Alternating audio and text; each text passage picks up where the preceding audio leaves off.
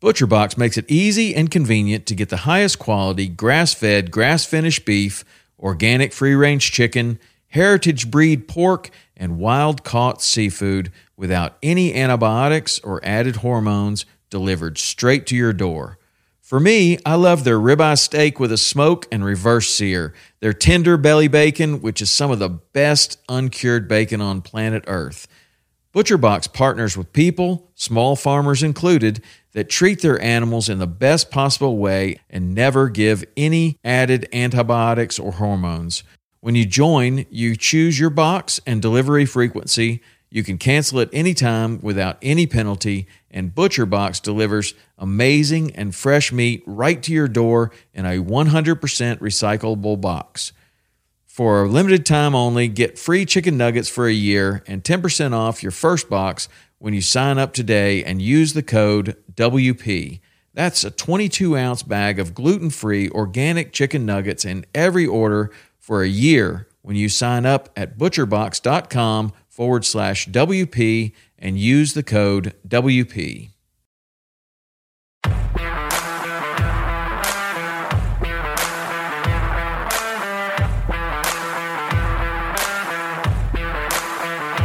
Welcome to Western Contours Podcast, sharing experiences, providing insight, and looking for solutions to become better hunters. We talk gear, on and off season preparation, tips and tactics, conservation, and finding inspiration in the outdoors as sportsmen and women. Thank you for joining us as we share our love for all things Western hunting. Proud to share this episode thanks to these fine companies I depend on in the field. Game Changer Calls. The GC was designed with all hunting callers in mind. Though elk is the intended target, the unique size is a game-changing tool for turkey and coyote callers as well. It is not designed to replace your tube or open reeds, but rather to complement the caller's repertoire in the field. Vortex Optics. Proudly made in the USA, Hoffman Boots.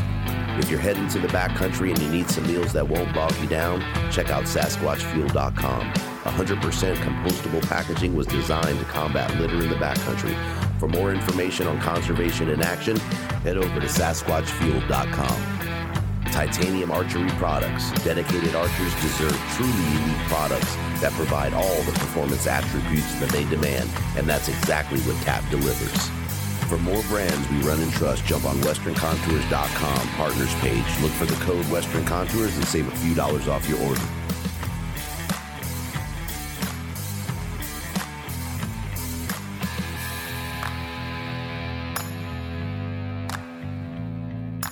So we're back on with Amy Hall. Amy, good morning. We're looking at what's today, January 1st, 2020. It is the new year. A new decade. Craziness. This is I'm finishing up 4 decades this year. It's exciting. Uh-oh. I know. The point of no return. It's, what is it? It's 2 decades in the 1900s and 2 decades in the 2000s. It's kind of exciting. That is, so is that a turning point in a woman's world is 40? Or is that like 35? I don't know. I think that things kind of started turning more at 35. I'm excited about 40. Oh, dang. I am. I'm not afraid of 40. I'm actually really excited. My mom has told me forever that her 40s were her favorite decade. And so I've never really feared them, I guess. So I'm excited, and there's a lot of good things that are happening this year. So I cannot complain about it. Heck yeah. So jumped on, we want to recap your series you did with all those amazing women. Yes. And the one man. Yeah, I was trying to figure out how to phrase that there, throw that in there. Matt, we appreciate you too. Yeah, that was a cool episode though. Listening to them share that experience and their growth together in it. That was pretty cool. That was definitely pretty cool to share that with, the significant other. It was nice to hear that and to hear their appreciation of each other with those experiences and growth. I agree. I think that, I don't know. I think that episode was a great one because you got to see two people walk alongside of each other, learning how to hunt big game in different ways, and how they learned who has what gifts and passions, and how they looked at it differently. It was just a really cool, you wouldn't even have to be married. You could be two guys or two girls out hunting and you're going to notice those same things. Right. It was just it was a fun episode. I'd be interested to hear the contrast of the two that are out there arguing all the time. I've heard stories. I've heard a few stories too, but I think when it comes down to it, it's how you go into it. It's the mind game behind it. Is everybody's focus in the same direction? And I think that anybody's going to argue no matter what, even, if you're going to a hunt club or whatever. Yeah, you don't always see eye to eye with each person. Oh, heck no. That's why I like my solo trips so much. I love my solo trips. So what was and that's a hard one. I know I'm going to put you on the spot here. What was your favorite episode to record? Oh, goodness gracious. Man, I think that my first one that came out with Carrie was probably one of my favorites. I don't know. Each one I can pull a favorite thing from it, but hers was not necessarily the first one we aired, but it was one of my favorites to have a conversation with, just because of all of her different backgrounds and hats that she wears, and how excited and passionate she is about each and every one of those things. I really enjoyed talking with her. Yeah, she seems to have a smile for everything she does. Everything. Right. You talk to her, and I recorded with her, I don't know, sometime mid last year. And then watching her on social, it's just an amazing level of passion with everything that she does, from Wildland to the Seals and Sea Lion efforts. And I mean, just unbelievable. I agree. I definitely agree. And she's a freaking beast on the mountain. I mean, she's a woman badass on the mountain. I love her. Gets it done. Yep.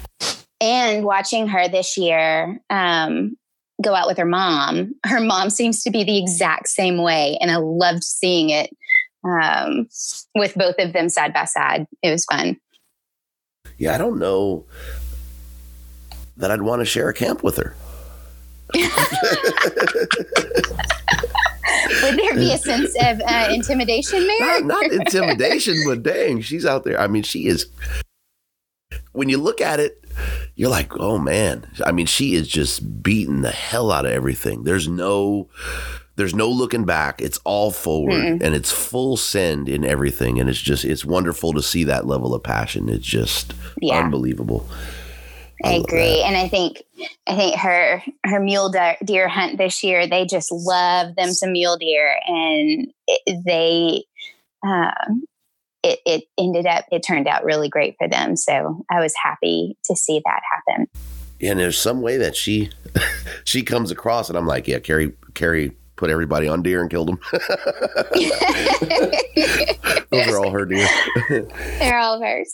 Oh, she gives credit where credit is due, and she is humble about it. And I think there's a perfect combination of confidence and humbleness in a hunter that is admirable. Mm-hmm. Absolutely. Yeah. So what episode did you learn the most from?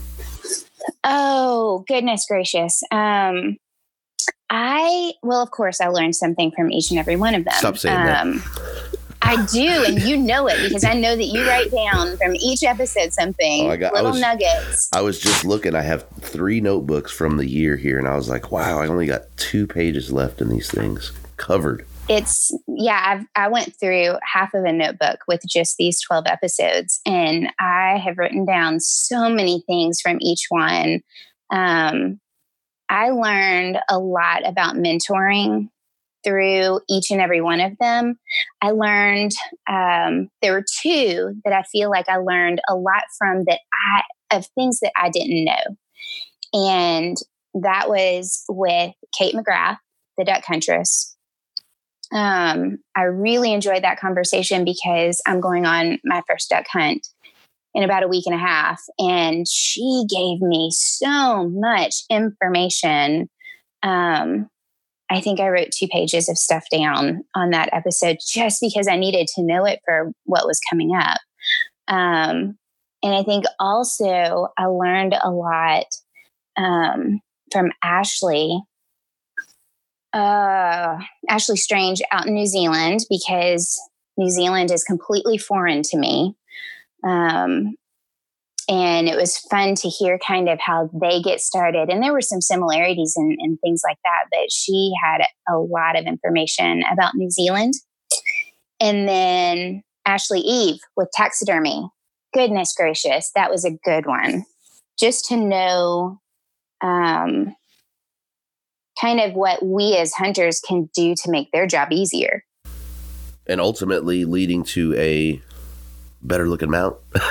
Yeah, no kidding. So we all want, if we're going to get something back like that, if we're going to want to remember it and have those memories, we don't want it to look like crap. We want it to look good. And that starts in the field, not in the taxidermy shop. Absolutely. Yeah. Let me back myself up. It's amazing when we talk about the notebooks, right? I mean, I've been hunting a good amount of time, and you're fairly new. Yes.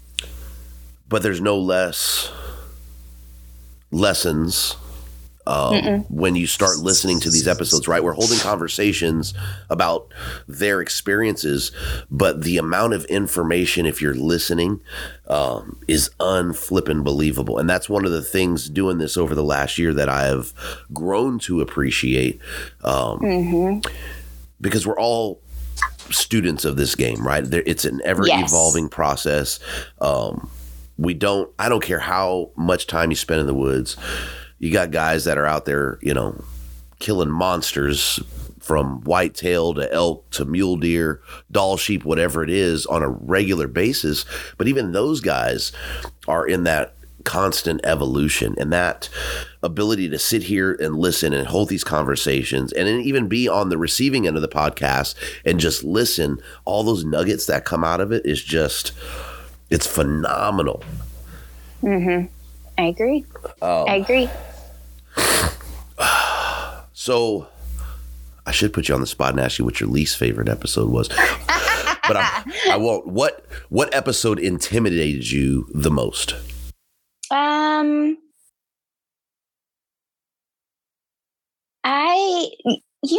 I think that it's really funny. I think that the first one I ever recorded with Lisa Marie was very intimidating, but I think that was just on a technical standpoint and coming into it as a first conversation. I think that I truly was very intimidated by Carrie Hirschberger, just because I'd seen everything that she had done. And isn't it funny, though, that the one that you're most intimidated by ends up being one of your favorites? But so, that goes back to what I was saying. I wouldn't want to share a camp with Carrie as much as I want to. Oh, golly, I would. If I could be a fly on that tent wall and just soak it up, I'd love it. But yeah, I think that hers was kind of intimidating. I think having a conversation with Britt was a little intimidating at first, but man, she's so down to earth. And I loved hearing about, not just where she had come from in the past year with what social media and the news and everything had done to her, but actually getting down to who she was and how she started and what her passion was and what she was hoping to, how she was hoping to impact our community. And so that one ended up being way different than I thought it was going to be. And I was excited about it. when we look at, well, for the lack of a better word, right, in the hunting community, the people that are air quotes larger than life, right, or professional hunters, it's funny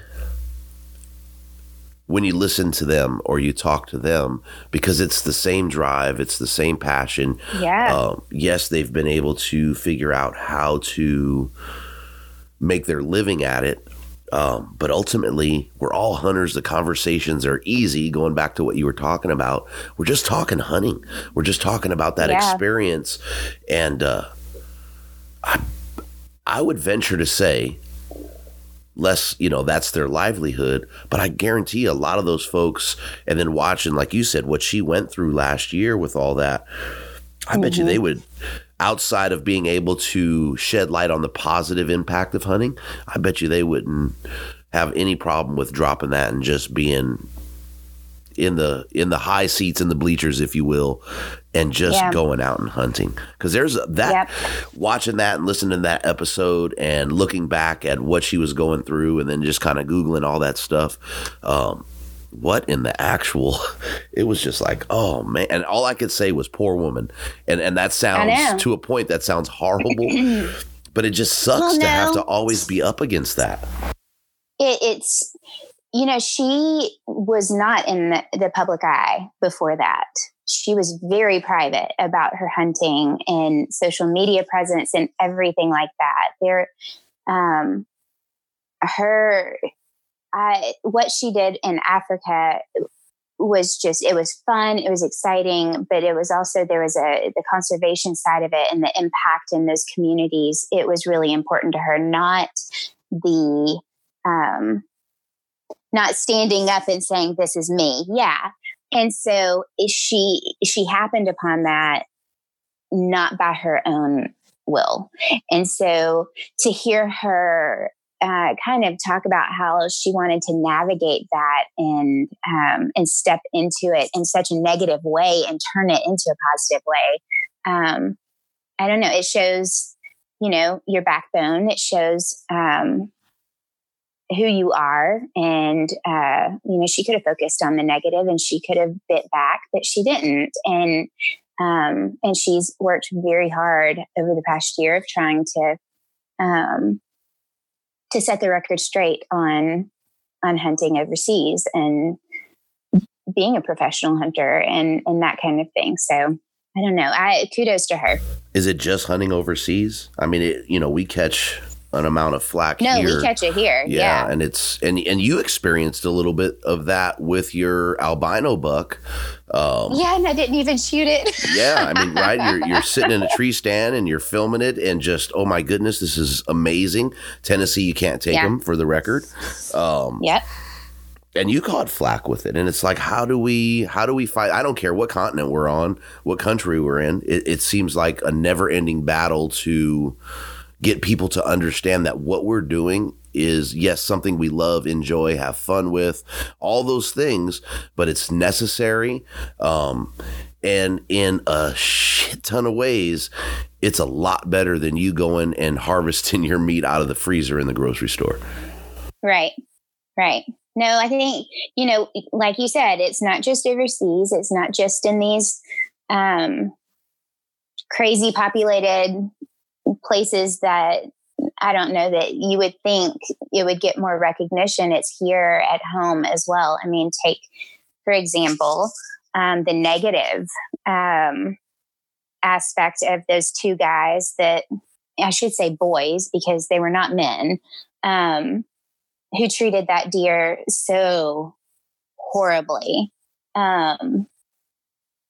And that gives us as hunters, immediately people can pounce on it. But man, I saw so many true blue, like good hunters standing up against it. And I'm hoping that, it's easier to pounce on the negative. It's easier to pounce on that picture of a woman holding a panther or a leopard that is huge, and people go, oh, you don't hear the story behind it. But when you see these negative things, these bad examples of poachers and hunters that are doing it wrong, or I don't know. It's good to see people who are doing it right stand up against it, but you don't get those stories. You don't get the good stories out there in the media. You get the negatives a lot of the time. And how much of that stuff happens with non-hunters, that people don't, that have never been in the woods to kill an animal for sustenance or sport or whatever their choice is, that we see? So it's easy for the media and what have you in the current climate to constantly say it's hunters. I had read something that about those two dudes, and I don't know how correct or incorrect it was. I don't care to pay that much attention to that amount of negative. I mean, it sucks to see it, right? I don't want to watch it. Yeah. No. That they weren't even hunters. So yeah. I don't know how accurate that is, but how is it related to us? You know what I mean? You look at the Midwest and down south and back east, mossy oak and Realtree is a fashion. You know what I mean? It doesn't even necessarily have to relate to our lifestyle and what we do, but we're the ones that catch it. And that's true. It sucks. It does suck. But I think sharing these kind of experiences and, the episodes you did, the ones that I'm going to continue to do, hopefully that sheds light, and hopefully somebody decides to listen to a podcast that, they wouldn't normally listen to because it's hunting related, and hear the passion and the lifestyle and the love that we have as hunters for the animals we're taking and the experience and the land we tread on. It just, I don't know. It's a crappy climate. It's a crappy climate, but it's our responsibility as podcasters and storytellers to get the good stories out there. I mean, we as society, as human beings, storytelling is how we pass history on. And so this is just, podcasting is a newer way, whether it be writing on the wall or writing it down or just speaking it through generations. We have to continue doing that. And social media and the internet has given us the ability to spread these stories further than just our hometown communities. And so it is our responsibility to get these stories out there. It's good to hear about men and women doing things the right way. It's good to hear those tough, I struggled all season stories. It's great to hear those I struggled all season and had a victory at the end of it. But also coming to the end of a season, maybe not with a harvest, but with great lessons learned. And so I don't think if I look back over, if I go through my notebook and I look back over all of these ladies and gentlemen, who I've talked to, and you can take it from somebody who's been hunting all their life to somebody who just started hunting last year. And each one of them, like we said earlier, has the same passion. And yes, we have the desire to harvest in the field for many different reasons. Everybody has their reason of why. But we also have a passion to get it out there that there are ethical, awesome people who do this, and they're great examples. And I think that's with every single person that I talked to this fall, that was a similar background with everything. They all were excited to tell a story, maybe not just about them, but about somebody else who had started hunting or who walked alongside of them. And so it's exciting to look back and see how similar everybody is, but then there's great differences that are fun to hear. Heck yeah. I mean, it's the same story, different experience. I mean, it honestly, yes. I've done, I don't know how many over the last year, and that's the easiest way for me to put it all together. I mean, yeah, that it's crazy. Yeah. You mentioned first. So you had some first this year in a big way with your family there, huh? Why don't you give us a little bit of that season? You know, we got kicked in the pants there kind of at the beginning of the season. We had worked all year. Coming into the beginning of deer season for a piece of property that we had been on for 6 or 7 years. And the kids had put in time and everything like that. And the night before season open, we get the message, hey, we really don't feel comfortable with the kids being out there. And that's okay. That's what you come up against sometimes when you're hunting on other people's property. And you have to respect it. Doesn't mean that it doesn't suck. but looking at your child in the eyes the night before and saying, I'm sorry, we can't go hunting in the morning. It really sucks. But everybody will hit this at some point, whether they're hunting public land or private land, where they have to take a few steps back. And so we hit that, and it was a huge bummer, but it pushed, and I know you were excited about it.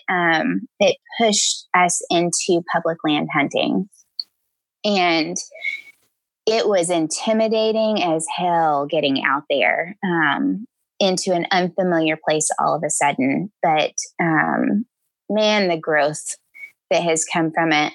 Being out there this morning, I was hoping to connect all the dots together, and it didn't happen, but I did see my buck again, and hopefully it'll happen in the next couple of days. But we were able to meet other people. We were able to take the kids on some private property through a friend of ours and get them up in a tree and walking around and learning just a different place, take them on public land and get them learning there. And my kiddo got his first deer, and it's exciting. It's hugely exciting. I think that the first year that I got this season, he was with me, and it was exciting for me at that point that he was able to walk through the whole steps with me. But then for him to get his own deer, as a parent, to walk through that, it was amazing. Nothing shy of phenomenal. Oh, golly, the pride that comes from it. But also the pride at watching your kid navigate through those moments, to see their emotion, to see Asad took a quiet moment and just kind of reflected right there and then. And it was really, really special to walk alongside of him with that. And I don't know how this is going to sound. I'm glad to a point, right? And like I said, I don't know how that sounds. I'm glad you guys got pushed off. Because in my head, and I've never hunted like you guys do, and there's reasons that, public land's limited, but to get pushed off and the lessons for not just them, right? In, hey, suck it up. We got to move forward. We're going to move forward. That was huge. I mean, outside of him being able to harvest his first animal, that's second to none, in my opinion. I mean, you know what I mean? Like I said, I don't know how that sounds. It'd be great to go to that familiar spot and get up there and get it done in a day or two. But how unbelievably rewarding to walk through that entire process of new struggle, and he gets it done. I mean, that is second to none. That lesson will last him his entire life. Oh yeah. And they watched us navigate through, I guess, those emotions of frustration and that kind of thing. But I think that they didn't see my frustration as much as they saw my drive to get them out there no matter what. And there is a sense of safety with a familiar place. There is a sense of tradition, if you can look at it that way, with having not in my world, not in your world, but over here there's a sense of, with family land, there's a sense of tradition of passing it down. Your grandfather hunted here, your dad hunted here, your sister hunted here. Like, there's a sense of tradition in certain areas. And you could say, I hunted in this area. I've passed this canyon however many times, and then to watch your son walk in the same footsteps. Like, there's a little bit of tradition no matter where you are, but we would definitely not have grown like we have grown this year without getting uncomfortable a little bit. And you know me, I'm a firm, yes. I am a firm believer. As much as I want to punch a tag, there's nothing that the freezer can do to replace that perseverance and that get after. There's just, you know what I mean? Like, it's great to have a full freezer, but I would trade a full freezer every single year and go with the rest of them and, harvest out of the freezer. Yeah. If it meant sacrificing on the other side those lessons and growth and potential to be a better person after I leave the mountain or the woods. The crazy thing is this year we were pushed the most, yet our freezer is the fullest it's been in years. I cannot say that we had a bad season at all. We had a phenomenal season, and it's still going. I've got ducks coming up in 2 weeks. We've got ATA next week. I'm really excited to hug on some necks of people that have talked to you and had, conversations with that wouldn't have come up otherwise. And so, and then we've got turkey season starting up after that. Like it's constant. Like we are going, and it's very exciting. It kind of takes me back to my conversation with Annie, because we were talking about perseverance, and that woman, I love Annie. Her heart is bigger. I don't know how it fits in her chest. But listening to her story, I think her story had more emotional impact on my life out of the podcast. And hearing her story of perseverance and her story of how important a support system, whether it's in the hunting community or not, is so important. And that conversation, it really meant a lot to me. So when I sent you her page, yes, I remember your response was pretty much, holy S. She is a phenomenal woman. And social media is weird, right? Doing the podcast the last year, it's caused me to really look at people and their pages and their posts, things like that. Sometimes you hit them, sometimes you miss them. There wasn't a freaking miss when I said, look at Annie for one of the episodes. Yeah. That, oh my goodness. I mean, I got chills right now. I know. Her entire story, her passion, her drive, the willingness and need to share it all, not via social media, but with her family and just the values that she brings to the table.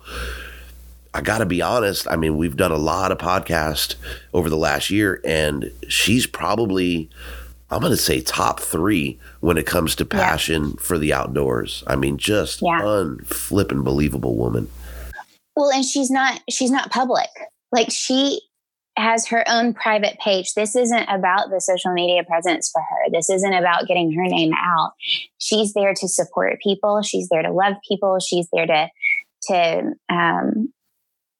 for photography, for the outdoors, for hunting, for people who need support. And I think that that's really what kind of made her stand out to me was that it's not about the image. It's about what's behind what's in her heart. And that it was just amazing. And I loved it. And that smile. Yes. Isn't that the brightest? That's the brightest smile on the internet, bar none. I don't give a flying chili bean fart. Her. Oh my God. I love her. The brightest smile. I cannot wait. Annie, I know that you're going to listen to this, and I just one day we are going to cross paths and we are going to hug a huge bear hug, and tears are going to fall from my face. Here you go with the It's going to be touchy-feely. great. I know. But man, going into that episode, you can't leave that episode without your eyes burning just a little bit. Right. If not, I think I texted you right after that and said, oh my gosh, I just cried through an episode. Just seeing her heart, because it's fully out there. She wears it on her shoulders and she's adorable. I love her. So I'm going to step us back. What, with everything you guys went through, right? And yeah, I'm not trying to pound it, but 5th year, and you had some lessons, but there was that, I'll be nice about it, that tradition of that land. Uh-huh. You had the lessons for the kids. You had some takeaways. I love that you stepped outside of that comfort zone. Yep. What was the biggest lesson for you afield this year? I'm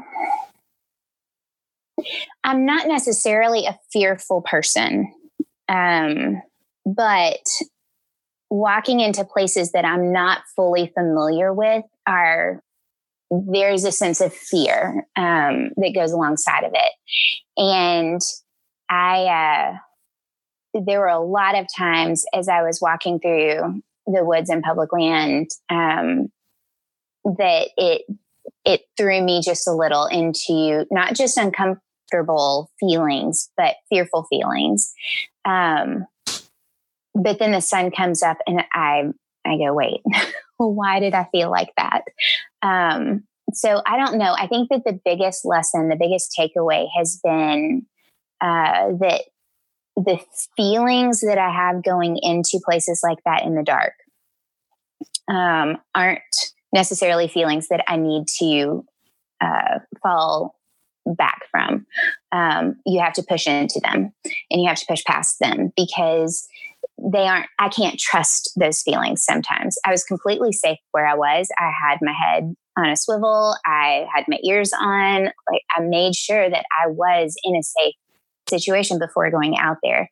So I had to learn that sometimes those feelings of uncomfortableness or fear aren't necessarily something I need to allow. I need to be able to push through those and get to the other side when the sun comes up and realize everything's good. And it's okay. It's okay to have those, I don't want to call them fears, right? Yeah. Those apprehensions of doing something a little bit, outside of our comfort, that, that easy place. Yeah. But getting through all the noise and the chatter, and I'll qualify it a little bit. Fear or respect for the potential. Right. Be it predator, be it another hunter, it's always there. It's smart to a point to carry that or be mindful of that, right? Yes. Yes. But when you get to the other side of the chatter, the boo, the spook, the things that go bump in the night, it's almost laughable when we look at it, right? Because realistically, is there a difference from you on the few acres of tradition land versus going out in the public outside of worrying about, somebody sending one your direction? Right. What's the difference there?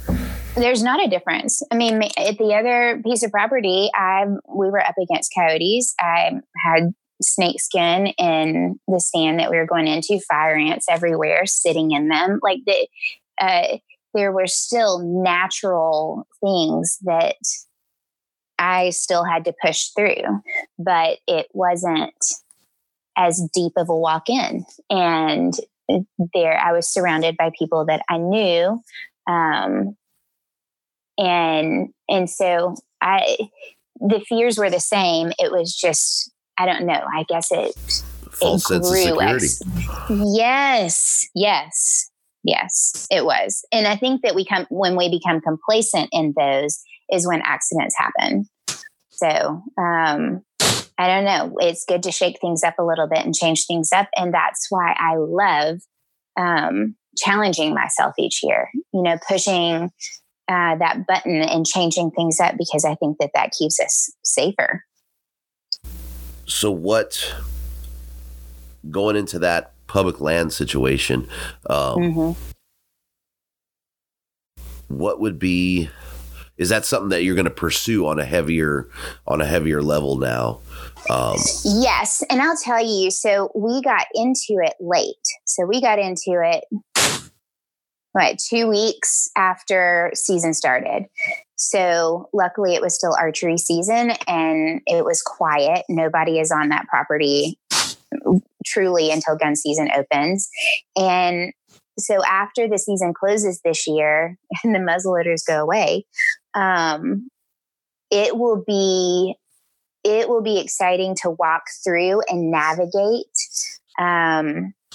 see what's really out there deeper in, kind of get a more realistic vision of where deer are coming from where the food plots are, where the acorns are, where the water is, how they're moving. There's a piece of property, WMA property across the street that's right up against a river. So what is that property going to look like? So we're going to have all this time from January until next September to step out a little further and grow a little bit more in knowledge of that area. And knowledge is power, right? Hell yeah. So being able to grow in that, it has been, we recently, I think I told you this and it shocked you. We don't have a rangefinder. We do now, but for the whole first part of the season, we didn't have a rangefinder. So what I would do is when we went out, I would measure out, yardage. And I would usually put a flag up in different places so that I would know where that yardage was, because that is smart hunting. I'm not going to shoot without knowing how far I'm shooting. That's not good hunting. Anyways, so being able to now have a rangefinder, I don't know if that's cheating now because I was doing the work beforehand. It makes it a little bit easier getting some glass, some binos. That's my next purchase, which is coming soon. And so it's knowledge. It's growing in the knowledge of these areas that hopefully next year we'll be able to navigate a little bit deeper into the properties. And we're going to turkey hunt over there. So it's going to lend to a little bit more. So yeah, there's growth. There's so much potential for growth, and I'm excited about it. I mean, because we had multiple conversations, and you were, in my head at the time, you were almost talking yourself out of that public land situation. Yeah. At the beginning, yes. Yeah, I mean, just big because time. It was intimidating. Right. It was intimidating. But Chip had hunted over there before, but rarely. And so it was complete. And everything that I've heard is the Orange Army. You've got to be careful. People shoot in all different directions. And during archery season, it's wonderful because it's quiet. How big of a plot of land is that? Man, it's not much where we've been this year. It's very small. And there's private property all around it. So you really have to keep an eye out for where, the trees that are marked. And, this morning I had 3 muzzleloaders go off all around me. So it's not like I could get up and go move around and investigate a whole lot because somebody's going to be sitting in a tree shooting down. And so that, I went gun hunting for the first time this year. I didn't see anything, but I really like archery season a whole lot better. Yeah. You and every other archery hunter in the world. I know, right? Yeah. The fact that you don't have the noise, right, with everybody out there, and we all talk about the Orange Army, and it's a stark contrast of us out here in the West versus what you guys do, back Midwest, down South, and the East. when you're talking, 8 acres, 12 acres, and I'm not begrudging anyone or saying anything negative, but it's almost laughable, for the lack of a better word, when we go 8 acres. I'm like, damn, you could see across 8 acres, So it's, and now put 15 people on that 8 acres. That's where I was going. I was like, but that's scary as hell when you look at 8 acres, 12 acres, 15 acres, and there is the Orange Army. The Orange Army in that small plot of land can mean 12 guys and a woman, excuse me. And a woman. Hey, but talking to Tracy and Matt and where they are, she said that they have to be very careful, and they're out there with you in California and on public land. They said they have to be extremely careful, especially during gun season, because of how overpopulated the hunters are coming in. It's a shit show. It's crazy. It's nuts. I won't go out when General opens. I won't go out. It's just, it's crazy. Some of the stuff you see. I think it was, my boy was probably, he wasn't hunting yet. So I'm going to say 6 to 7. And I took him out, and we're looking for a nice little spot with him at that age. I couldn't do crazy hikes, and we're driving and I'm glassing areas, and we're about half a mile. We're on basically a mountain road, and there's a big horseshoe, and I look across to the ridge below the road on the other side, and I counted 7 guys. 4 were walking the same ridge, and there was 3 guys sitting on these little fingers below them. And one of the dudes starts firing, and then we hear another shot and another shot and another shot. And I'm like, no, I'm done. I'm out of here. Keep driving. Yeah. Keep driving. Took my boy. We drove as far as we could. We hit a pole gate. I said, we're parking here. We're walking in as far as we can. Yeah. I mean, it is crazy. And you're talking hundreds of thousands of acres. So 8, 12, 15, nah. Yep. No, thank you. And we've got to do what we've got to do. Hunters all over the world and in the U.S., they love it so much that you do what you've got to do, and you make work what you have in front of you, and what your budget allows. And so it's kind of like you told me at the beginning of the season, suck it up, buttercup, like get out there and push into it. And so this year, I will be pushing into, a compound bow versus the crossbow. I've got my shoulder healthy enough that it's going to be a great year to grow in that. And, it's going to change things up a little bit, and I'm excited about it. Not a whole lot, but just, you got to learn a different thing. And I love learning, especially when it comes to hunting. So how are you going to seek out the next growth? How are you going to seek out that next first time on public land?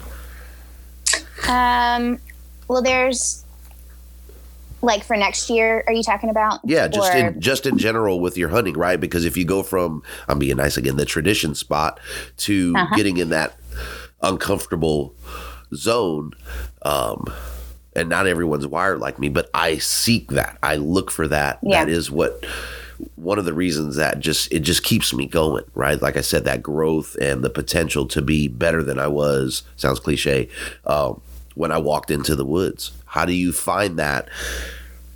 Unfortunately, you guys don't have that acreage. So how do you think you're going to go after that for the next year? Well, I know that you love your maps, and I think that it's gonna take a lot of research, and for the lack of a better phrase, boots on the ground. It's going to be hiking. It's going to be utilizing the off season. To really get out there and become more familiar with a place that isn't familiar.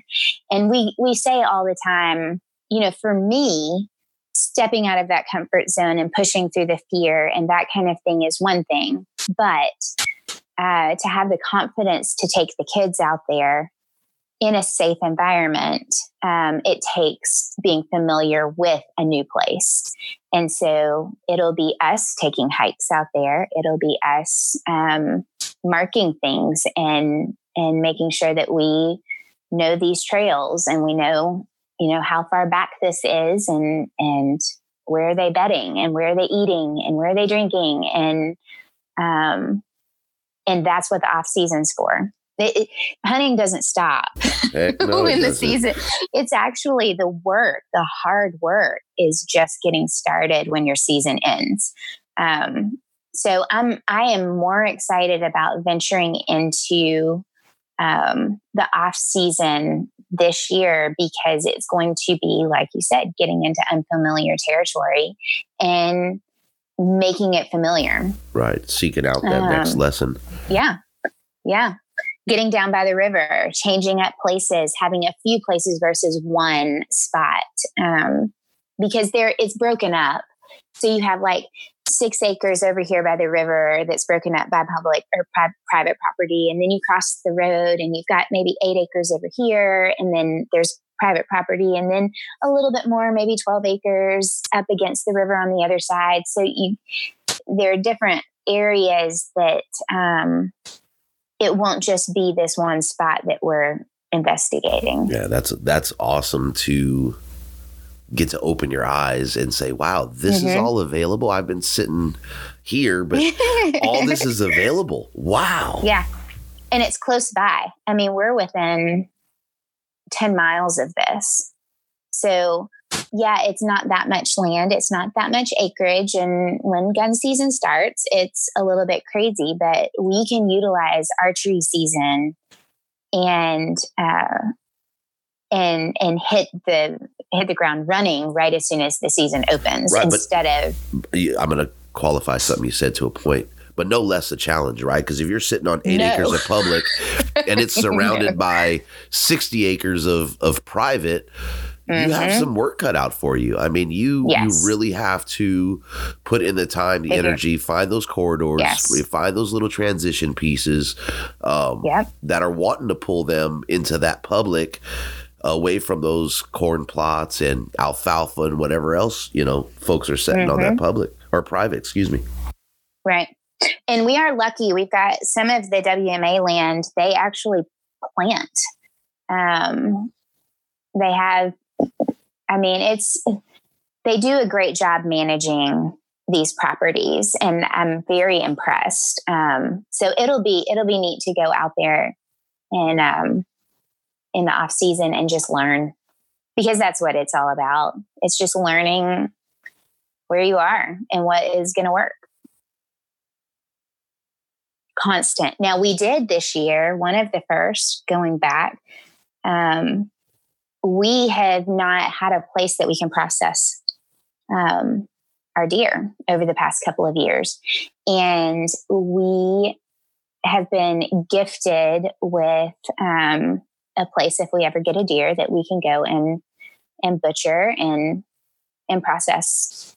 We can process at home after we butcher everything down, but we actually have a place that we can do that now. And so I was able to, skin and butcher a deer for the first time this year. And it was so exciting. And that shocked me. I was like, what?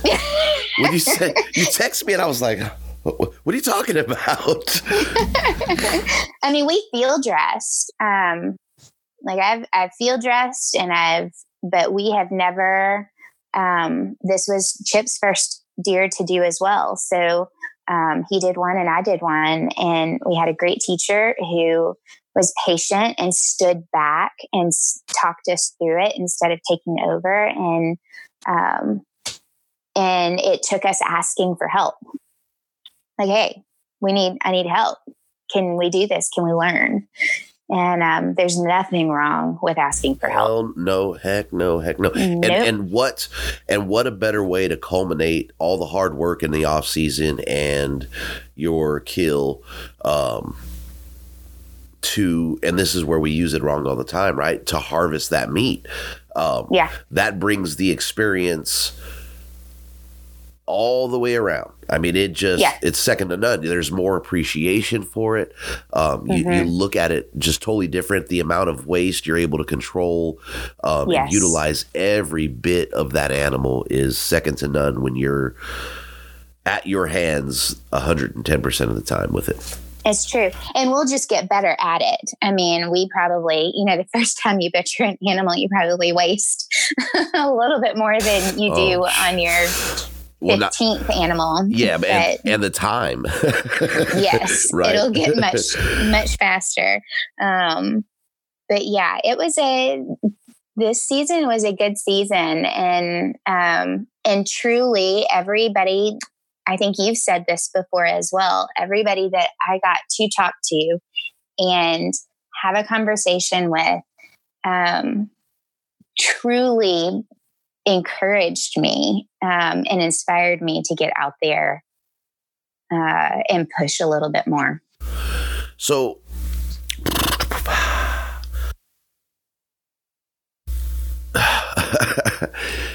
Chip was there, right? And a lot of this season was you going in on your own. And that was one of the first conversations we had, was your realization that you didn't need the help. There was ways for you to do everything. Yes. And I'm not belittling, Chip's contribution or anything, or not saying that he doesn't contribute. But he had to have some major takeaways from watching you go through this season, and it had to open his eyes to a lot as well. Have you guys talked about that, or? We've talked about it a little bit. I know that he has been, I think that he was kind of in the same boat as me, kind of getting into that comfort of, well, this is just what our season is every year. And I think that the challenge to get out and learn has, because we were pushed into it, thankfully, has been inspiring to him too. He's very excited about getting out for turkey season on the WMA land. And I think that it's pushed him a little bit further. I think I was more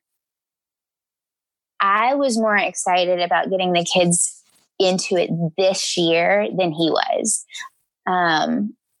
If we take it back, he was gone out of town working for 4.5 months. And that was my time with the kids that we were learning and reading and getting ready for the test and getting ready for the class and getting out there in the outdoors. And I think Sai got his deer, and I think Chip looked back at me the next day or the day after that and said, "Thank you so much for pushing into this." And so, that's where a partnership comes into it, whether it's marriage or friends or family. You need somebody to kind of push in one way, and you need somebody else to push in another way. And so it's been a fun year to walk alongside of each other, even though we hunt separately, but encouraging each other into this. And he's been extremely proud of my independence growing a little bit more. And I think that it gives him a little peace knowing that I'm there, in a way that he's not awake when I go into the woods anymore, waiting on a call. Hey, I'm set up. I send the text anyway, hey, I'm set up, but he might not get it until 8 o'clock. Yeah. Nice. Yeah.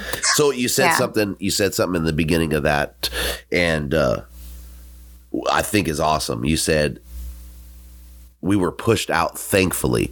So it goes from, you text me that evening. I mean, that was late. It was 5 o'clock here. So you guys were like 8 or 9 o'clock there, and you're going, yes, we cannot take the kids tomorrow. Yeah.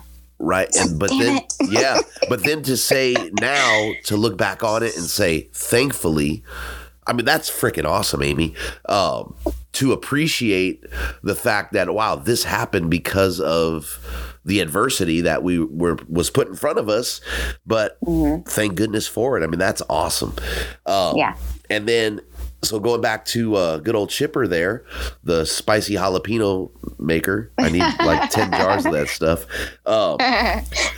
When you guys posted the family picture of the deer, and Chip had texted me and was like, this is flipping awesome. To see not just the smile on his face, somehow that pride that he had in that entire situation transcended. Maybe it was the text, but when you look at that picture, you could see it in the guy's eyes, not just his smile. Like, this is the proudest moment of my family that I've had ever. I mean, it was just like, heck yeah, man. Heck yeah. Well, and he had said, so Cy was hunting with Chip that day. I had Ava with me, and he said, thank you so much for letting him come with me. And I recorded a podcast with him and with the kiddo because I wanted to hear the story from the kid's mouth. You know what I mean? To be able to look back and hear. I'll probably release that at some point in the new year coming up. But to be able to sit back and hear him say, hey, thank you for letting him come with me, because they got to experience that. I still felt the burst of pride. I mean, I think that I was sitting in the tree stand like, as quietly as possible. But on the inside busting, and I wasn't even there to see it. We were there shortly after, but I was just excited that he got to be with a parent who loves him very much and got to walk through that with him. And that Chip was very excited that was what came across. So it was fun. Yeah, maybe I'll post that picture for the episode cover. Yeah. That dude is glowing.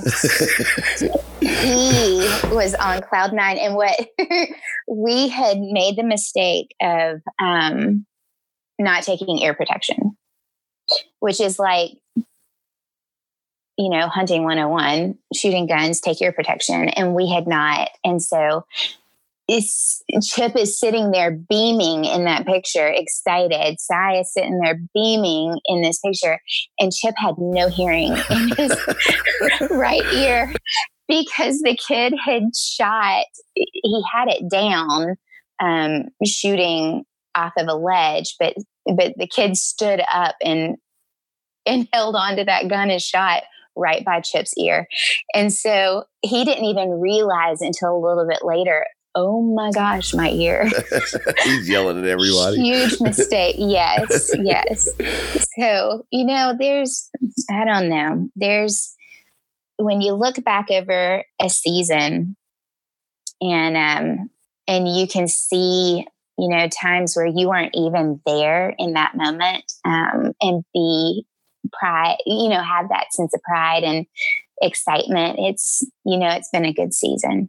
And I guess the plus, right, is you still got one that has yet to pull the trigger. Yes. Because she's not ready. She loves to sit there. She loves to sit there. She loves to watch. She loves to point out. She loves to be there. She's just not ready to shoot yet. And that's perfectly okay. Yep. It's got to be on their time. You don't push it. Nope. It has to be, whether you are mentoring an adult or a child, you can't push that pull of a trigger, because if you do, then they might walk away regretting. Yep, you can lose them. And that's not, no. And so, we have one that's not ready yet, and maybe she will be next year, and maybe it'll be 5 years down the road. We don't know. But she's getting out there, and she's learning, and she's watching, and she's extremely observant. And, if she does decide that she wants to pull the trigger, she is going to know that she's ready, and there will be no regrets.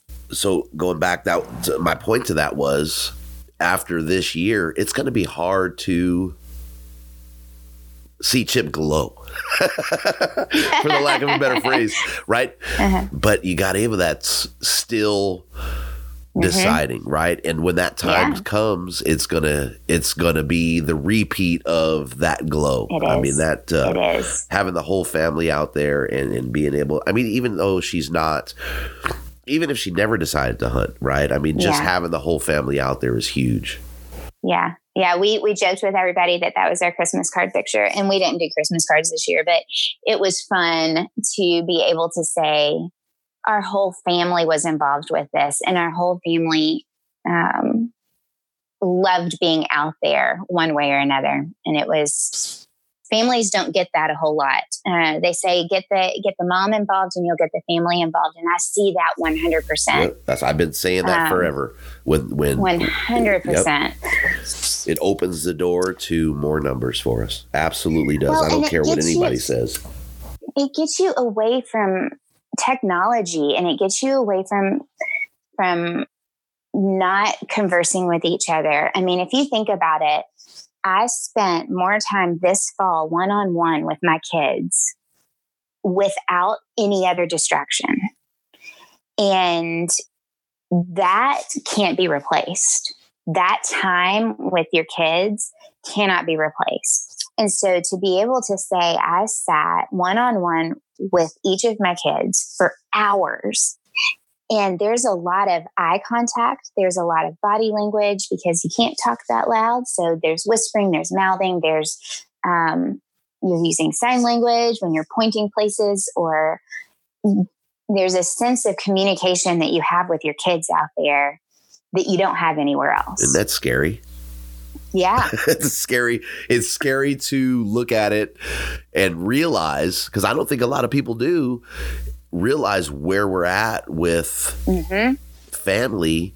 Can you imagine not having the ability to have that realization where it's just the norm now? No. And, we don't do a whole lot of technology anyway, but it's still, there's still the TV, and there's still friends, and there's still school and homework and sports. And we still have so much that goes on. But to take 5 or 6 hours, because we have the benefit of going out for a morning instead of a whole day or a whole weekend or a whole week, we have the benefit of going out for a whole morning for 4 or 5, 6 hours and sitting with your kid. And they're going to look back on that, whether they pull that trigger or not, whether they let go of that bow or not, that they're going to remember, I spent hours with my parents. 2 inches away. Yeah. Yep. Irreplaceable. Yep. Following in. I remember the first time the kids followed me in to public land in the dark, and they fully trusted, 100% trusted that I was leading them in the right direction. I mean, there are lessons that come from that you can't get anywhere else. Not just for them, though. For me. Yeah. No, I was talking about me. Okay. I was going to say, because that's a big deal when you turn around and you look at them and you have that apprehension and things that go bump in the night, and you're going, wow. Yeah. They're right behind me. That's freaking awesome. I was glad. I was more than happy and kind of welling with pride to a point watching you step into that public land situation. It was awesome to get the text and the messages and go, heck yeah. Yeah. Yeah. So, it's exciting. No, that's it. So I don't know if everybody realized it. I don't know if we talked about wrapping the episodes, right? Your series, which was awesome. And I absolutely appreciate the contribution to the podcast and its growth. You're welcome. Its ability to affect however many people. What do you have on the horizon?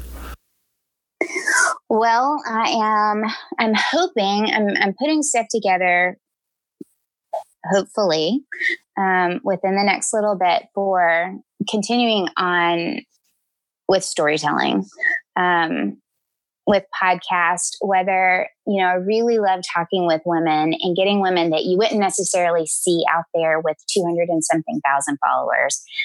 just real people telling their stories. And so I would love, I don't have a time frame yet. Hopefully it will be soon. I'll keep everybody posted. But hopefully I'll continue on with podcasting and having these conversations. It's hard. Once you start, it's hard not connecting with people. Yeah. You feel like you become part of that story. Oh, yeah. And it takes it further than, and I think this is why I love it.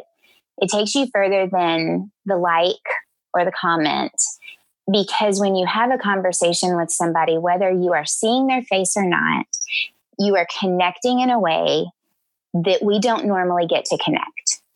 And it becomes more personal. It becomes more connecting with like one-on-one, but also story to story, and finding ways that we are the same and yet different, and how we can encourage each other. But also when they get that mule deer, when Carrie got that mule deer, I was like, oh my gosh, she got it. We talked about it at the beginning of the season before she even went out there, and she got it. Or, walking along somebody who is going through something difficult, or hearing their story and knowing where they've come from and how far they've come, and how each time they go hunting, it takes mental and emotional preparation to be out there. And so knowing those details, you know how to support them better when they do go on a hunt, or they do go out, or whatever they are doing, you know how to support them better. And so it just takes it. I don't know. I'm a relational person, and I don't like doing surface relationships. If I'm going to talk with you, then we are going to be friends after this. And so I don't do stuff half-assed, and that includes, people that I've connected with on here. So I don't want that to end. So I want to continue it. And I love pulling women into this. I absolutely loved that conversation with Tracy and Matt, because you saw the support, not just from Matt for Tracy, but for Tracy for Matt. And I love seeing the connection on Instagram and in, the internet world of men and women. And it has been great highlighting that. Yeah, I love it. That's all I can say. I love it. It is, when I approached you about doing it, I had been thinking about it, and it's just, yeah, I love it. There's nothing else I could say about it. You summed it up very well. But being able to connect and see past the social media post, right, which in my opinion, a lot of times is a flippin' highlight reel. Yes. To hear the grit and everything in those stories. Yeah, absolutely. Well, and it's all of everybody's story isn't for each and every person out there. And so, I think that we kind of knew that it wouldn't be easy pushing some of this stuff in the conversations and pointing out some of the struggles. And I hope that people go back and listen if they haven't, and really hear the heart that you and I both had getting these stories out there. And that they know that it's not just, trying to boost Western contours. There's so, like, that is so far from the goal of this whole project. So I hope that they can see that. Yeah, well, I'm sure they do. It is, look at the entire platform, right? It is everyday people. And that's one of the greatest things. How many hunters are there? And 99% of the demographic is just you, me, Kurt Teester, all these people. Yeah, there's some air quoting larger than lifers. But for the most part, the real stories of hunting, there is nothing that compares to it. Mm-hmm. It's the people that, I mean, hunters are hunters, but take the people who are, working very hard so that they can budget out ways to get out hunting. It's people who love to get out there with their family. It's people who find solace in being in the outdoors. It's their therapy. It's how they heal. There are so many different whys for hunters getting out there. But you're going to find commonality between those whys, whether you're a man or a woman. Go back to what I said. It's the same story, a different experience. Yeah. Yep. That,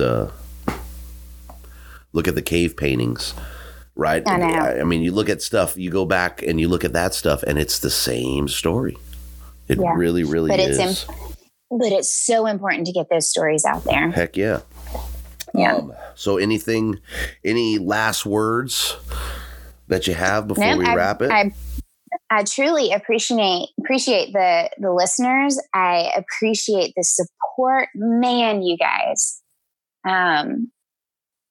people who listen in, the support that I have received and that you have received, and the kind words and the messages of, hey, that podcast really meant a lot to me. It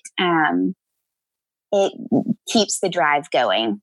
And so I appreciate everybody out there who has stepped up and listened and spoken up and said, hey, thank you so much. That means a lot. I'm hoping whoever is going to ATA next week, come find me somewhere.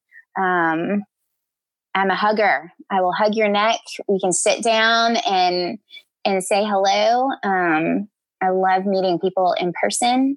So come find me and keep an eye on my Instagram page for any new news coming out. Heck yeah. Well, once again, I appreciate your contribution, your friendship. And I can't say anything other than good job. It was awesome. It was a great run. Shared some great freaking stories. Well, thank you for allowing this to step into the Western Contours podcast realm, the world of Western Contours. It was a step out of your safety net of what you knew, letting somebody else come in and do my own thing a little bit. And so I appreciated that. 2020, new decade, new year. Wish you and the family the best. And yeah, we'll be talking.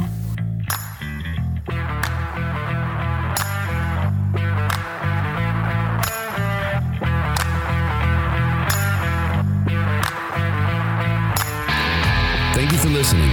Follow and tag us on Instagram at Western Contours. Jump on iTunes, Google Play, and Podbean. Subscribe, leave us a comment, and don't forget to hit that 5-star rating. We appreciate the support, and until next time, lay them down. We spend a lot of time preparing for our hunts, and how we fuel our efforts is key. Head over to valleytopeaknutrition.com, helping you perform optimally in the backcountry. The purpose of Valley to Peak is to provide sound nutritional information supported by science to help you prepare and perform optimally in the backcountry. There's no secret. This is done through education, coaching, and programming based on personal goals and preferences. Head over to valleytopeaknutrition.com or catch them on Instagram at V2P Nutrition.